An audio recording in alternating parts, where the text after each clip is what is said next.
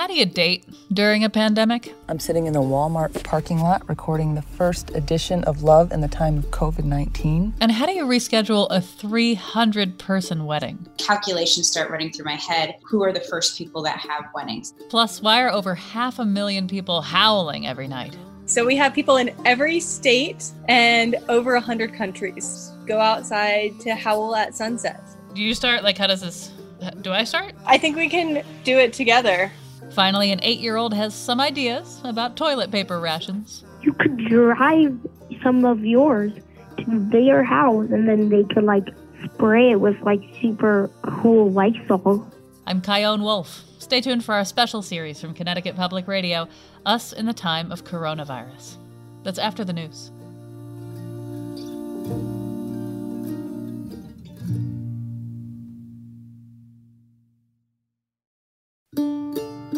From Connecticut Public Radio in Hartford, this is Us in the Time of Coronavirus.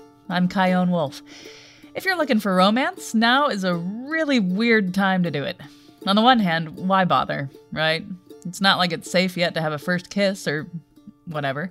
But on the other hand, what better time than now? You may remember Sarah Ellis from episode 1 of this show. She closed down her cleaning business of 20 years because of the pandemic. And as we were in touch about having her on the show, she mentioned that she was going on a date. Her first date since COVID-19 came. I asked her to record herself on her phone right before and right after their date in early April. And here's what she sent back. This is Sarah Ellis. I'm sitting in a Walmart parking lot recording the first edition of Love in the Time of COVID-19. I'm being responsible in my social distancing with dating by meeting somebody in a parking lot to people watch at Walmart who are by no means social distancing. This parking lot is absolutely packed. There are a couple truckers here. I'm waiting to get outside because it's cold, 45 degrees. It's supposed to get warmer. Looking around, I'm seeing people buying plants. It doesn't seem to be an essential, but who am I to speak because I do farm in my part-time. Anyway, Kyone, you're going to have to do a lot of editing. I don't know if I'm nervous about the date or if I'm nervous about recording. And I've also done 16 takes, so you fix it and make it beautiful. Anyway, he's a little bit late, which was good because I was also late this morning. I don't know what else you want me to talk about until people get here. You know what? I'll get out. We can listen to the birds together. Okay, so he's here, but I don't know where. Let me see if I can find this guy. All right, so he found me and he's coming. He looks like a large man. As the parking lot gets more and more full, I realize that people really are not scared of this plague like I am. Okay, he's getting closer. He's getting closer. How are you? Doing all right. So I just got back in my car. Do you want to hear the door slam? I think that actually went really well. He was cute, he's fit, he's smart, and we have a lot in common. So we shall see. He's clearly brave because he is going into Walmart, and that's a little scary to me, but I did hug him. Which was a little scary. It's so weird to not do the normal first date things. Not that I really know what that is anymore because I don't do it very often. But if I didn't have to shave my legs if I didn't want to, I didn't have to, he's not going to get close. What the hell does it matter? Maybe this will slow some people down from moving too fast. I'm not really the type that moves super fast anyway, but it might slow people down and let them get to know each other. So maybe there will be some real beautiful relationships that come out of this virus. All right, Kyone and NPR world, that was my first Match.com date during the COVID-19 crisis. It's only a first date, nothing more. It's been a month since that date. So what happened with Walmart parking lot dude? We caught up earlier this week.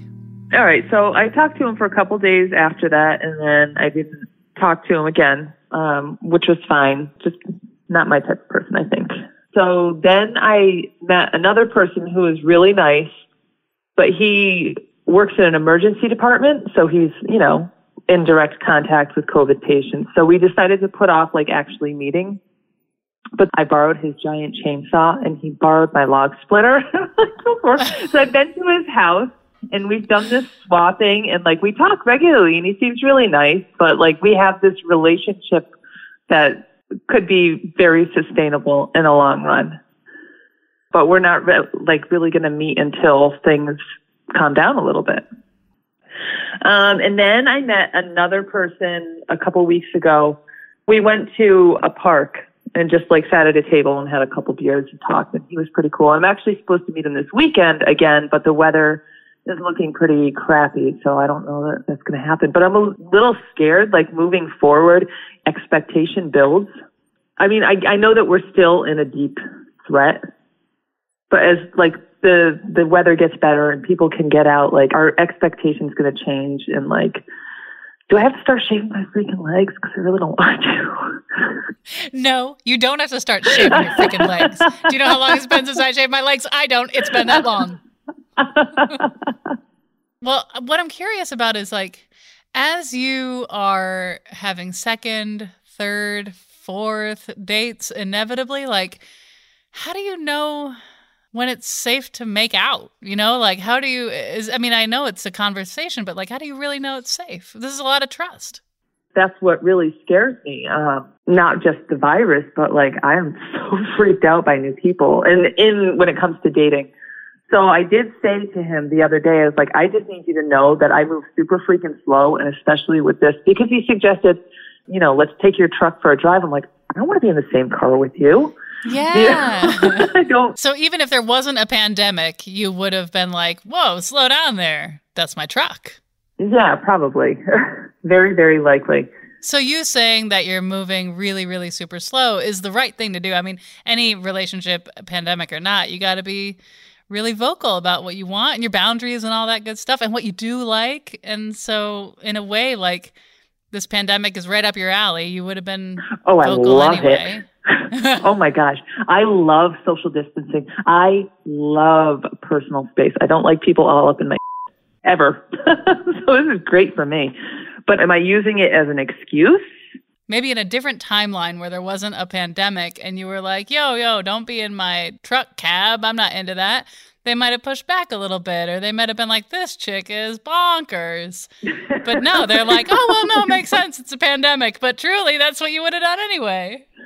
Yeah, exactly. That's an interesting window into your world as to how this pandemic is drawing out, validating things that you feel and just the way you're wired, and also how you're sort of looking at it as possibly maybe a crutch. Yeah? Oh, yeah.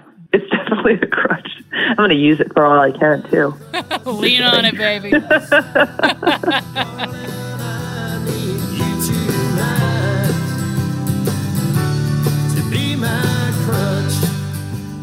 That was Sarah Ellis, who, by the way, has spent a lot of her new free time thinking about her future.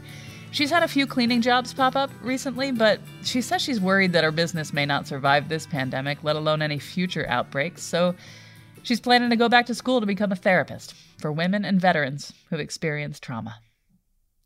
Alex Zarlingo is 30 years old, living in Hartford, and unlike Sarah Ellis, he's really, really not feeling good about dating apps and meeting in person. I asked him why he's turned off. People are still talking and obviously messaging, and there's so many platforms on which to do that. But it is also sort of infuriating to see that some people still want people to come over and hook up and break quarantine.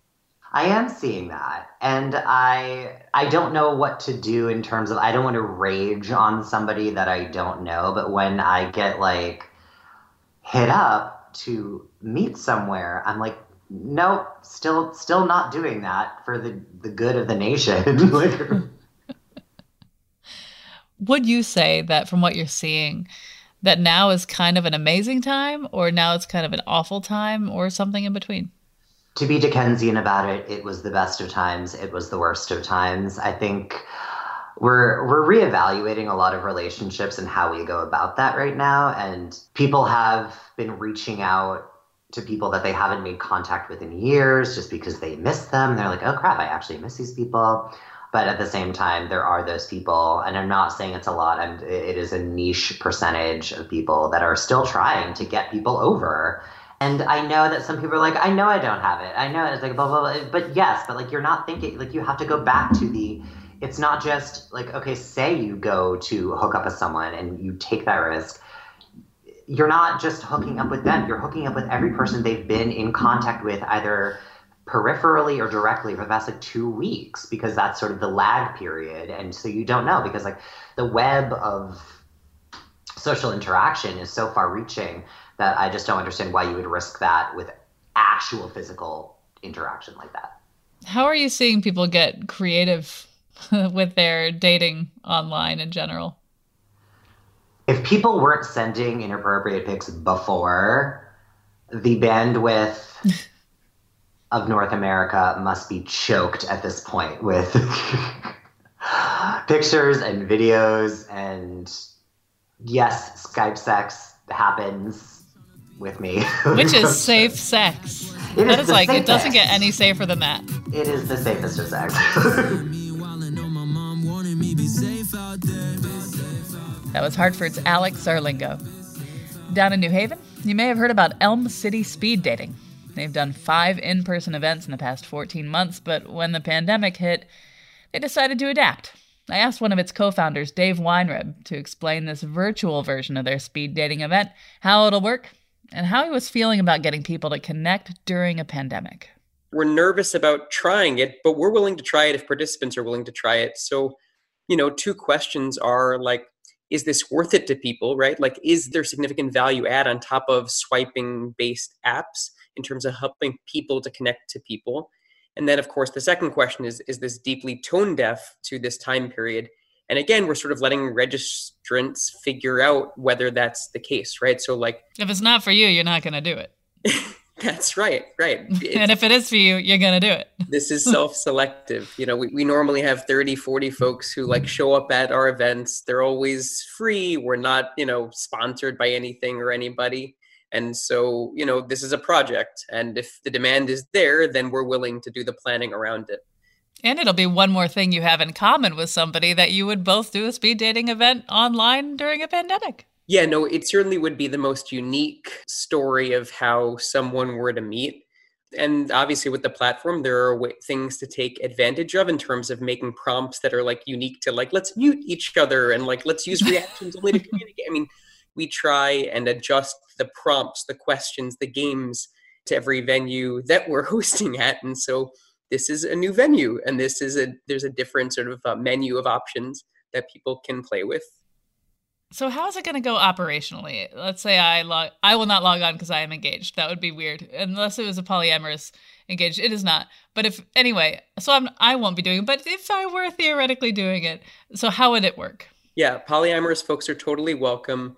We'll be sending out the prompts beforehand, right? So if it's like play 20 questions using only reactions, or mute yourself and like play charades, whatever it may be, we're sending out the prompts beforehand.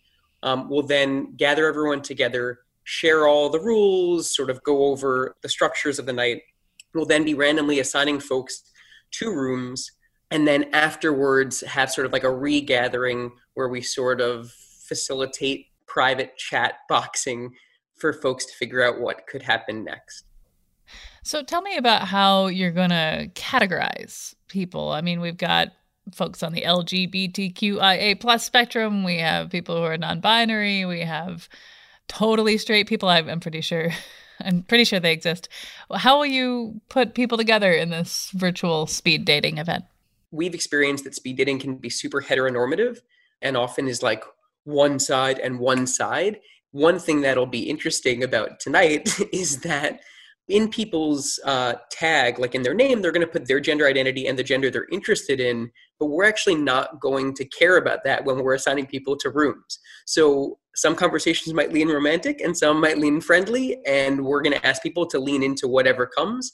And we know that like these spaces are still going to be heteronormative, and that we're going to have to do more work if we want to make sure that we're being not just like radically inclusive, but like distinctly purposeful to serve communities' needs.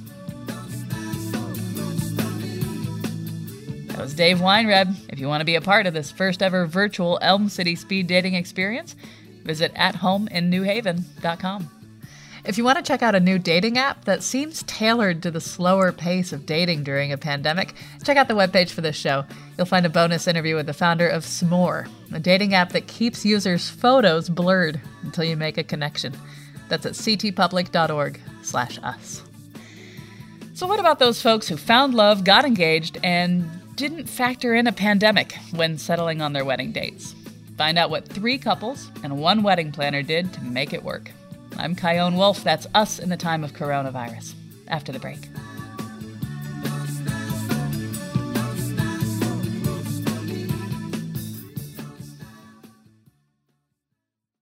This is Us in the Time of Coronavirus from Connecticut Public Radio. I'm Chion Wolf. Weddings. They're momentous events, hopefully once in a lifetime and usually very expensive. But when weddings come during a worldwide pandemic, plans are going to change. With all these logistics, investments, and dreams to fulfill or amend, how hard is it to reschedule a wedding? Chelsea Pierce is a nurse at Danbury Hospital. She and her firefighter fiancé Brian Shabin had their wedding planned for May 15th. It was their 3rd anniversary. They had everything booked and over 300 guests confirmed, and then came the pandemic. I asked them to take me back to May 15th, 2017, and tell me about how they met. We met at a promotional ceremony for Waterbury Police Department. His brother was getting promoted to detective, and my uncle was getting promoted to detective, and a mutual friend, his brother's wife, actually, who I went to high school with, was like, Chelsea, this is Brian Shabin. She was like, he's a firefighter for UConn. And I was like, wow, do you really want to see a really cool picture of a gross eyeball that I took at work the other day? And he was like, sure, even though he hates eyeballs. And then he asked me out on a date. It was love at gross eyeball. So we're both weirdos. Yeah. Okay, so flash forward, it's almost 3 years later. You're planning to get married on May 15th, which would have been your 3-year anniversary. You have over 300 people invited to your wedding, and you've got everything lined up. So tell me, when did you know that everything had to change? I knew one night after I was at work. I had a really bad shift. And now, will you talk about what you do for a living? I'm an ER nurse in Danbury. So we had the first case in the state. He came in and the doctors kept saying it was pneumonia, and he just wasn't getting better. And he came in and our ER doctor was like, this is not pneumonia. People were saying to me, hold out, you don't know how bad this is going to be. I came home after a 3 to 11 shift, and I looked at him and I was like, we need to change our wedding date. But the bride me really wants to keep May 15th because it's so sentimental to me. And it just worked out perfect being on a Friday. I was like, but the nurse me cannot have people come to our wedding and get sick or be scared, and we can't put our families through this. And he looked at me and he was like, all right, Peanut, because that's what he calls me. He's like, all right, well, we're going to plan a new wedding. It was less about being sad for the wedding getting moved and more of Chelsea saying, this is bad and we can't have this happen. And I'd be more sad if something bad happened. It was like a clear pendulum change that night of she came home and it was bad. Okay, so tell me about the future. Do you have a new date picked out? Tell me what that date is. How'd you get there? The wedding coordinator, she gave us a list of dates and she goes, I have no other Saturdays until December or until next January and February. And then next summer, she has no Saturdays. She goes, but I have this July 18th She's date. Like, I have like almost nothing available for the next 2 years. Because I had said, let's just move it to the next May 15th. Next year. It's on a Saturday. And she was like, I have nothing except for the dead of winter for 2 years. She's just like, miraculously, we have this July 18th date off if you want it. And I said, let's just make a list of all the people between the band, the church, the flowers, and see if they could do it July 18th. If they can all move, it makes our choice easy. And I'm not a huge believer of outside forces or not, but everything lined up. It was almost, it's too good to be true. And it all lined up and it moved to July 18th. So why wouldn't you just like get married legally on paper, privately, who cares? And then the party, you're shaking your head. Tell me why. I just feel like that's not a proper wedding. The proper wedding is the people see you say I do. That's the best part. The best part about a wedding is when the bride walks down the aisle for the first time and the groom has not seen her. Oh my goodness, the emotion, and just when she walks down the aisle and he just knows that this is my person. And I want people to witness that. Like, Brian's my person. Like, I can't wait to walk down the aisle to Brian. And after we do that, I want to have a party. I don't want to have the get married and wait and then have the party. It's just not the same. Not the same magic. Mm-mm. You know, some people, they grow up thinking, I'm going to have a wedding, like, and I can see it, and I know what I want it to feel like, and I know what I want it to look like. Was that the case for you? How did you grow up thinking about your wedding? it was planned when she was 9 years old. I just happened to walk in finally. You want to know what's really funny? That's not true. I actually didn't even think I was going to get married because I thought I would never find someone as great as him. And I thought that no one would ever love me as much as he did. It just isn't hard. Like, people say love is hard, but it's not hard with him. It's perfect. And even on his worst day, he's better than most people I know on their best. In your eyes, the light, the heat, I am complete. That was Chelsea Pierce, a nurse at Danbury Hospital, and her firefighter fiancé, Brian Chapin. They live in Middlebury. After being engaged for 3 years, Katie Tierney and Tricia Shagru of Cheshire, Connecticut, were planning on getting married on the 4th of July this year. 200 friends and family and their 2 sons were ready to cheer them on. And I asked them when and how they knew that they were going to have to change their wedding date. Looking at the reports that were coming out, my brother lives in Seattle and works in an emergency room there. I knew I could see what was coming based on what his experience was. And I knew that by July, we would not be able to have a gathering of 200 people. We were already talking about, at that point, we were still just on the 50s and maybe 10 people gathering. Now we're on a 0 gathering. And I just felt like there's no way I can responsibly ask 200 people, some of whom are in their 60s, 70s, 80s, and 90s, come to a wedding where all these people are and have any semblance of a celebration. And, my parents would be coming from other states, and I felt like it was just, it's not responsible and it's not something we can do. So, for our caterer, they have actually pivoted almost all of their work to making food for families. So if people want to buy food, they can do that. Instead of, doing these big celebrations that are extravagant, they've taken their whole business and pivoted it to something that's really critically important at this time. So we were really impressed with our vendors and happy to move things around with them. Now, how has this change affected the way that you see the purpose of your wedding? Like, why is this so important? For us, I think the wedding is entirely about celebrating, and it's in part a political statement. They're already starting to try and take away rights for trans people and for, insurance issues. And already in a year where the Supreme Court was going to make some pretty big decisions about gay and lesbian and trans people. And I feel like getting married and saying it in a big party with rainbow flags and trans flags and, making sure that was part of that was not a small part of why we were doing what we were doing. I grew up in a time where gay and lesbian people getting married was unthinkable. And then it became a thing. And I thought we were never going back from this. And then it felt like in the last year or two that we started to slide again. Getting married is not just a signature on a paper. It's a bringing together of people and giving them words and ways to talk about how it is. So we're definitely sad about it. But I feel like if the worst thing that's going to happen to me this year, that my wedding gets moved, I have a job, she has a job, our kids are happy, they're, everybody's doing fine. And if I can have that, then I am humbly grateful.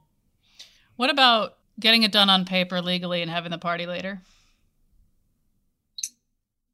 Things like that have been talked about, but I think we really want to do it in front of our friends and family. Yeah, it's an interesting thing, right? There's the legal part of it and then there's the party part of it or the cultural part of it. And I think all of that's important. And there are moments where we're a little afraid for what the future holds for being able to get married, but I think we're in a good spot. What is your first dance song going to be?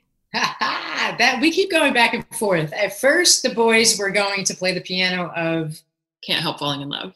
And now we both like the greatest showman.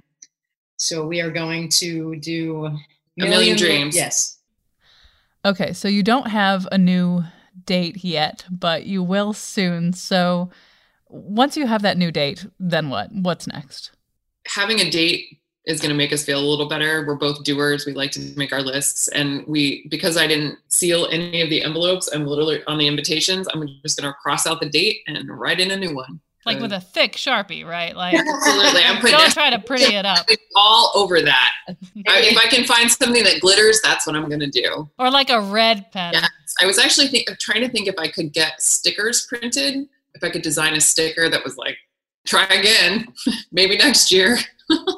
Or like the mask emoji. We were thinking about for the Resave the Date, we were thinking about maybe putting all 4 of us in masks and standing 6 feet apart and having someone take a picture and being like, getting married 6 feet apart is no fun. I don't know. We also had thought about, weddings are crazy expensive and people that are coming to the wedding spend crazy amounts of money.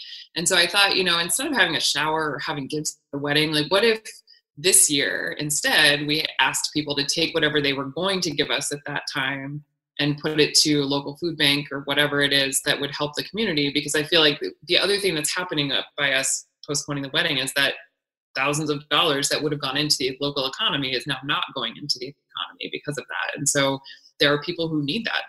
Your photographer, there's nothing they can do right now. So that money that has been promised for 2 years is now another year off. And so I feel like, maybe there's some ways to funnel things a little bit differently. And I bet people will like it too. They don't have to figure out what kind of slow cooker you want. Right, that's exactly You right. don't need another slow cooker. And if you get me the wrong sheet thread count, then I'm taking it back. Nothing less than 1,400. I don't even know what that means.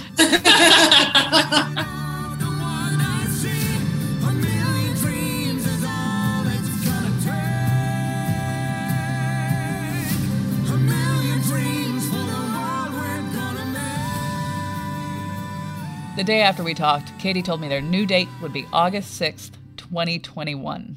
If this or any pandemic still makes gathering prohibitive over a year from now, I'm sending them a big red Sharpie for their wedding gift. Generous, I know. Erica Baez and Mike Ciparelli of Manchester, Connecticut were supposed to be joined by 150 friends at their wedding on May 2nd. That was their 7th anniversary. May 2nd, as you can tell, is long gone, but I asked them to take me back to when the wedding was on. What services and plans were already locked in? The photographer, videographer, photo booth, DJ, the music. I've spent 2 years making a musically emotional journey for our guests. It really was. We had playlists on Spotify that were like transition songs from dance floor to cake cutting. We had it timed out. Like it was borderline unhealthy. Yeah. It was going to be awesome. It was going to be awesome. Tell me about the ceremony that you had in lieu of your wedding. We live next to a park. So our backyard is trees, and then beyond the trees is a little walking path and pond. And so we just went to the park. It was his mom, my maid of honor, and then the Reverend and the dog. What's your dog's name? Duchess. Duchess. So you had a Duchess at your wedding. We did. Yeah. And it was nice because she wasn't supposed to come to our wedding, but now she was able to share it with us because of the circumstances. So yeah, we went and we stood on the dock on the pond, and we had a 5-minute ceremony, and we got married. We got the marriage license on Friday. The town hall actually shut down on the next Monday. So it's thank God we did it when we did it, because they actually closed that department the next Monday as part of the townwide lockdown. This is a really stressful time and scary time. And some relationships, as difficult as it is to imagine, some marriages are cracking right now. And some people are like, oh, wow, we can withstand a pandemic so far. We're a good team. Are you finding the stress of this sending you any messages in terms of how your relationship is? I would be okay with never leaving this house and only seeing him and Duchess ever again. Mike? Yeah, I'm there too. But what I'm learning about, though, when I get stressed out about something, I need to talk about it. I need to hear myself say it and explain it to myself in a certain context to make me okay with it. Or on the other hand, is the complete opposite. Like, nope, don't want to hear it. Don't want to hear it. Yeah, the more details make me more stressed. Just like give me the 10-word summary and that's it. So like, we're finding a balance. Yeah, you know what? That's been the only hard part in all of this, is that just learning that. But I mean, we have plenty of time to work on it. So I think about how anyone can be attracted to another person, and you could like totally vibe with somebody, and that can last a long time. But when you are with somebody through really scary things, that really does test whether or not you're compatible. And I think compatibility is something that in one way you just luck out, you know, like you can only bend yourself to someone so much. So you luck out with compatibility, but you also create it because you prioritize. Like, it's not necessary for you to be right. It's necessary for you to move forward and for you to adapt. And it sounds like that's exactly what you've been doing to get to this point, and exactly what you'll keep doing through this. Yeah, we're lucky. I mean, I feel like this is the only thing that's certain, you know? Yeah. Do you have a song? I know you have a playlist, but do you have a song? So our official song is Mirrors, Justin Timberlake. It was our first concert that we ever went to. But Mirrors was going to be your first dance. Yeah. Yeah. Yep. I noticed that you referred to him as your husband. Yes, my husband. Now tell me about, before I let you go, tell me about what it's like using that word. I mean, some people are like, labels don't matter, but it's a really powerful word. It's different. How does it feel? It sounds way cooler than fiance, that's for sure. Yeah. My fiance. Yeah. Yeah. We like it. We like to make jokes about it. Like, that's my wife. I feel like I've been waiting for it for so long, and it wasn't the way we expected it. Right. Like, I expected to be on our honeymoon, like, pass my husband the Chardonnay. But now I'm like, husband, pick up the dog poop. But it's definitely great. I feel like it's the one, like, silver lining to come out of this pandemic. It's like, well, at least we have this positive memory to get us through the next however many months. Right. Yeah, and for the rest of your life, you'll look back at the time you got married in a pandemic. Got married, COVID-19. Yeah, COVID-19. Once I figured it out, you were right here all along. It's like you're my mirror. My mirror staring back at me. That was Erica Baez and Mike Ciparelli, husband and wife from Manchester. This is all really personal to me, too. As I mentioned in previous episodes, my fiance Emily and I were supposed to get married in early October of this year. And the plan was we would get married on our 5th anniversary, October 1st, with a justice of the peace in our backyard, with our chickens and our cats and maybe a dog. And then the following Sunday, we were going to have a huge cookout on our property with a couple hundred friends. But shortly into the pandemic's arrival in Connecticut, we both agreed that as far off as October feels, it's not going to be safe to have that many people together. We'll still have our private ceremony and get married legally, but the party, that's off indefinitely. After hearing all of these stories and thinking about all these canceled parties, it got me thinking about the people who are hired to make these big events happen. How are wedding planners faring in this pandemic? Chelsea Suddes has been in the wedding planning industry for 10 years and is the owner of Pearl Weddings and Events based in Hartford. I wanted to know what it was that made her fully comprehend the drastic impact that COVID-19 was going to have on our work. I think the biggest hit to my industry was when CDC set the guidelines of gatherings. The gatherings kept shrinking. I think the big one was when CDC was like, no gatherings with more than 150 people or something along those lines. When you got that, just that initial news, what was your reaction? Because I'm a planner. So the first thing I started going through is, okay, timelines. Where are we? How far away are we out from my clients? And who are the first people that have weddings? And it's just like calculations start running through my head. When this started rolling out, this was bigger than just, someone's wedding being shifted, which obviously is massive in itself. But I knew that the emotions that were coming with it were going to be not just your wedding emotions. It was the entire world was being impacted. And that's a much different experience than your wedding date just shifting because of some other situation. So you had to start reprioritizing things, shifting around, trying to get different coordinates as to when, what would happen, where, and why. But then again, you keep getting these messages from the CDC saying fewer and fewer and fewer people, I don't know, week after week? Yeah, it happened quick. It happened, I think by the end of March, we were at no gatherings with more than 5 people. How did you figure out what to do about that? Every couple is unique. Also, every couple is in a completely unique situation from one another. How they're being impacted, what their jobs are. I do work with a lot of people in the healthcare industry, so a lot of nurses who are on the front lines dealing with this, and they're overwhelmed with what's going on. My first instinct, I got an email together, just making single outreaches to every client to kind of figure out what they're experiencing, what's going to be the best solution, and then coming up to them being like, here are some options, right? What they want, what they need, what makes sense for them, what makes sense for their guests too, and their families, right? So, yeah. Now, do you think your experience thriving in chaotic situations has made getting through this pandemic for you easier? That's a really interesting question. I don't know exactly if I'm handling it better or worse. I have up days where I feel phenomenal and I'm thriving and I'm running my business. And then I have days that I feel like paralyzed. Normally in situations of chaos, I can fix everything. In this situation, I don't have a solution for everything. And I want to fix it all for everybody.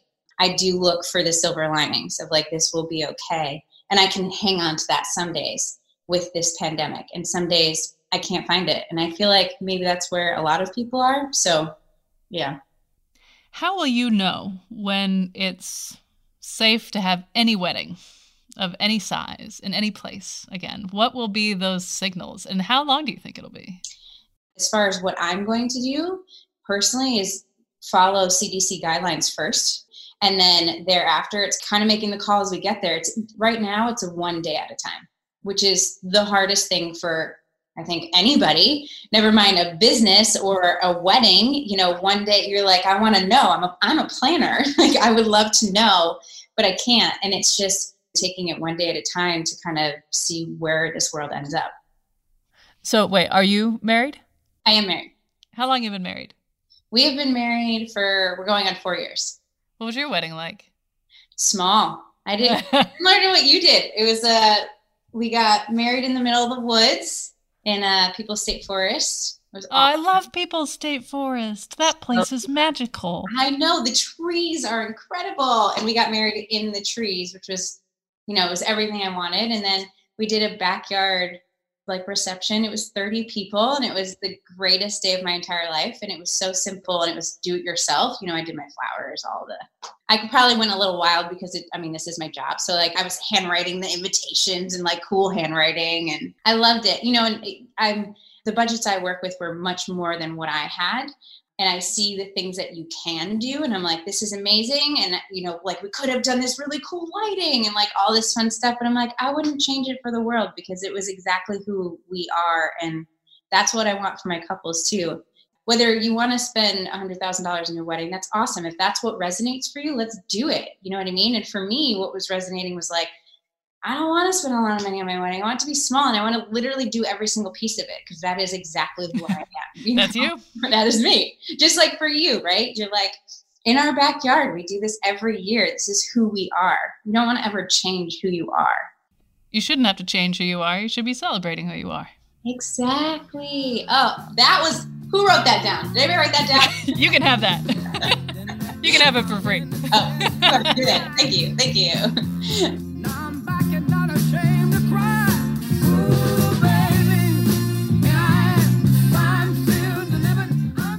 That was Chelsea Suddes. She recently wrote a guide for couples who have to reschedule their weddings due to coronavirus, and you can find it at pearlweddingsandevents.com. Up next, we'll hear from an 8-year-old who has ideas about how toilet paper can be rationed out fairly, and you'll find out why over 500,000 people are howling every night at 8 o'clock, including me, and maybe you. I'm Chion Wolf. That's next on Us in the Time of Coronavirus. Be right back.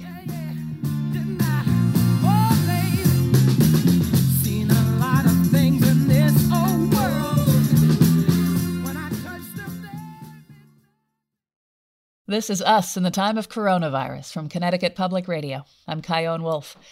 It's the C segment, which means it's the comfort segment, which you could also call the cathartic segment, because I've got something cathartic for you.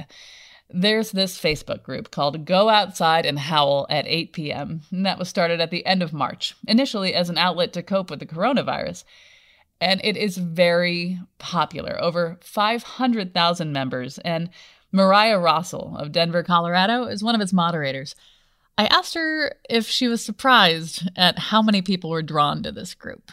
Completely. So we have people in every state and over 100 countries. I never expected it, and I don't know that any of us expected it to get that big. It was just something fun to do to get that energy out when it started. And now, why do you think that this is really resonating with a lot of people right now? Well, it's really interesting because the mission of the group is literally go outside and howl at 8.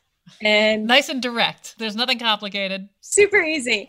And everybody's taken their own theme onto it. A lot of people think that it's specifically go outside and howl for frontline workers. But then we have, if you look through the posts, we have howl for my stillborn child. We have howl for my mom that just died of cancer. We have howl for me because I'm going to be moving out and I don't know where I'm going. You know, it's everything. And for me, howling is just so primal. It's this beautiful energy and this collective coming together and this vocalization. And for me, there's a Lakota term called ululation, and it's that trill. I can't do it really well, but it's that trill sound that you'll hear in celebration that women will make. And it's a celebration of support. So we have that type of sound in pretty much every culture. And so howling is one of them, but it's just like that explosion of energy. And then it's really awesome when we can get this happening and have the neighbors call back. I love when my neighbors howl back and we hear on the Facebook group, I howled, thanks for whoever howled back to me. And people love getting that response. And so I think that's the other big thing for it is it's like when we're all inside and doing this social distancing, we're actually having this social closeness by having the neighbors in the neighborhood come together by creating this symphony. Now, for people who may feel a little self-conscious, this is not something that they normally may be drawn to doing, but they're curious. They're howl curious. How would you advise them to shake it off and just go for it? Personally, I like to close my eyes when I first start. And for me, a good howl starts with just going inside, taking a big, deep breath, and connecting with whatever is inside of me. And so sometimes I howl and it's the most ecstatic joy ever. Sometimes I howl and I want to burst into tears. And so it's just connecting with whatever visceral feelings are going on and allowing those to come out. And I love to do it really loud. And I find sometimes though, you know, the first couple are quiet and then you get louder. I also remember that it's just letting everything out and letting it go through. But for me, it's that breath and that really connecting to my emotions that brings out the best howl. How long do they usually go for? I would say most people, the whole thing, maybe 5 to 10 minutes. But, you know, that's on the long end of things. It's just going out and having a moment or two.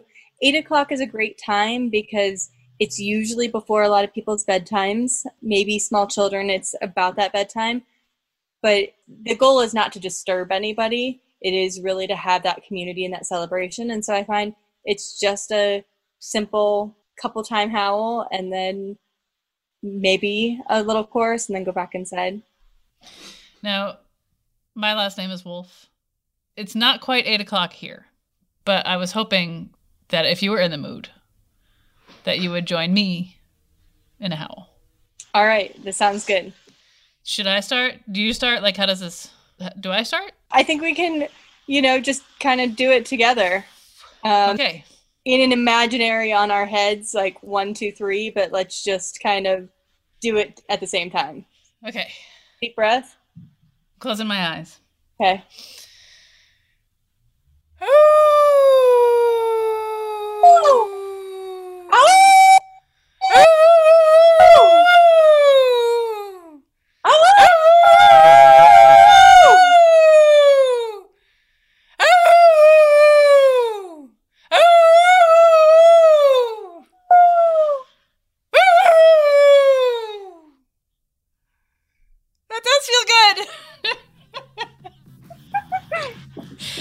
My face is red.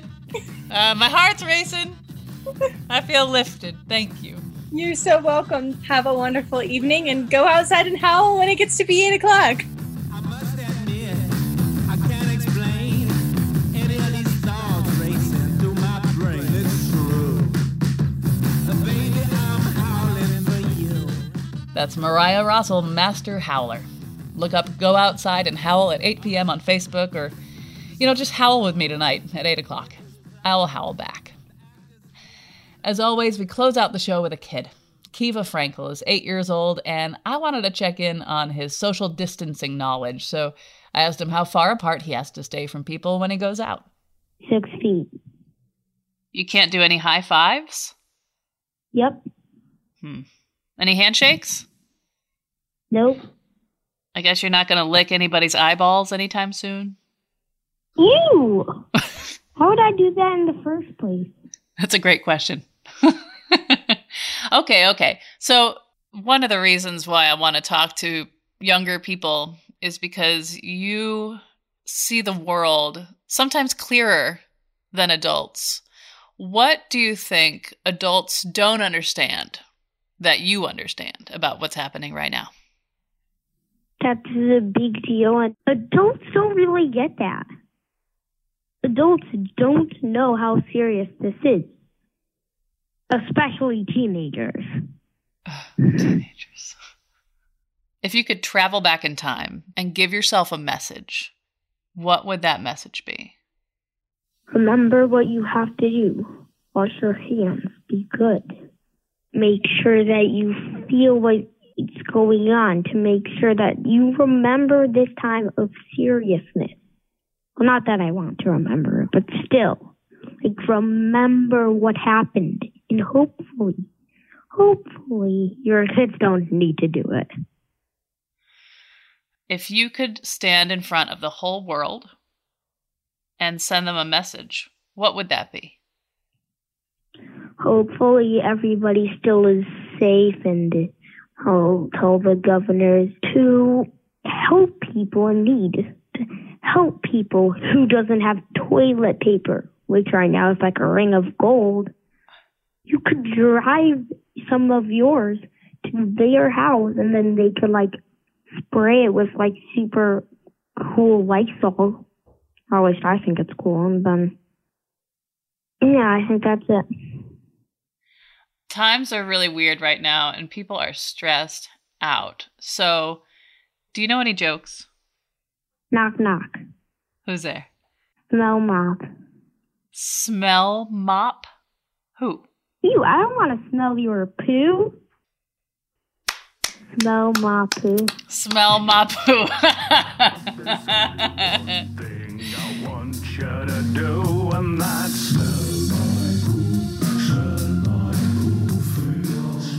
That was Kiva Frankel from West Hartford.